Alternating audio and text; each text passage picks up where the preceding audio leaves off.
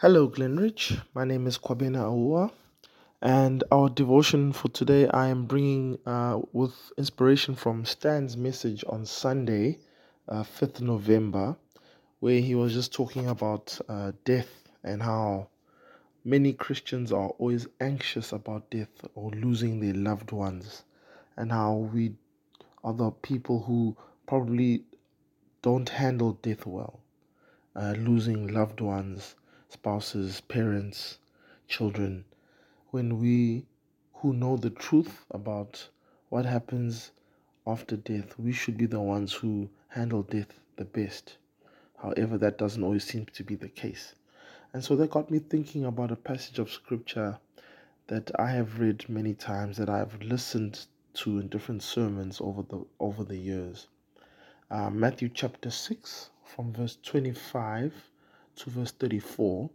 It's from the Sermon on the Mount that Jesus had, and he's just talking about not being anxious.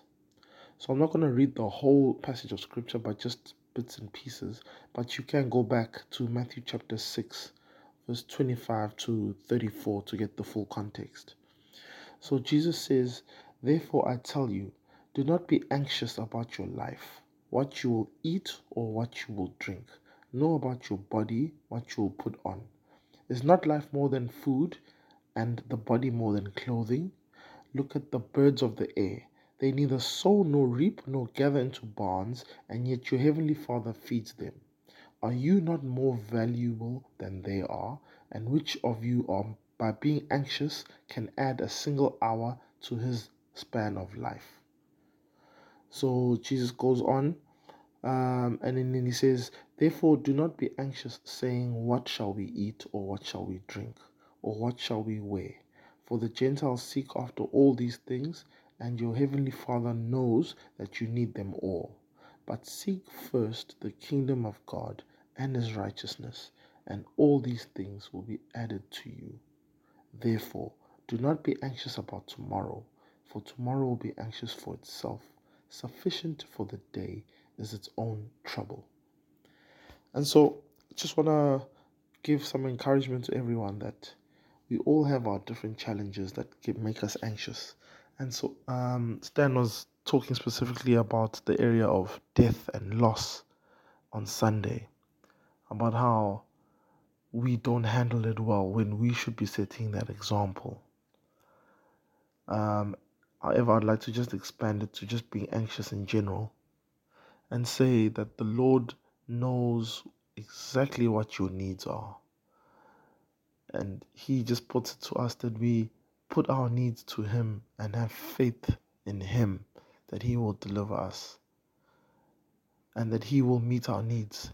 Sufficient for today is its own troubles. Do not worry about tomorrow. So it's easier said than done, I know. It sounds very easy just to say, do not worry about your troubles.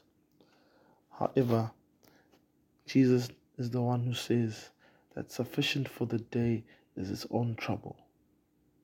Seek ye first the kingdom of God and his righteousness, and all these other things will be added to you.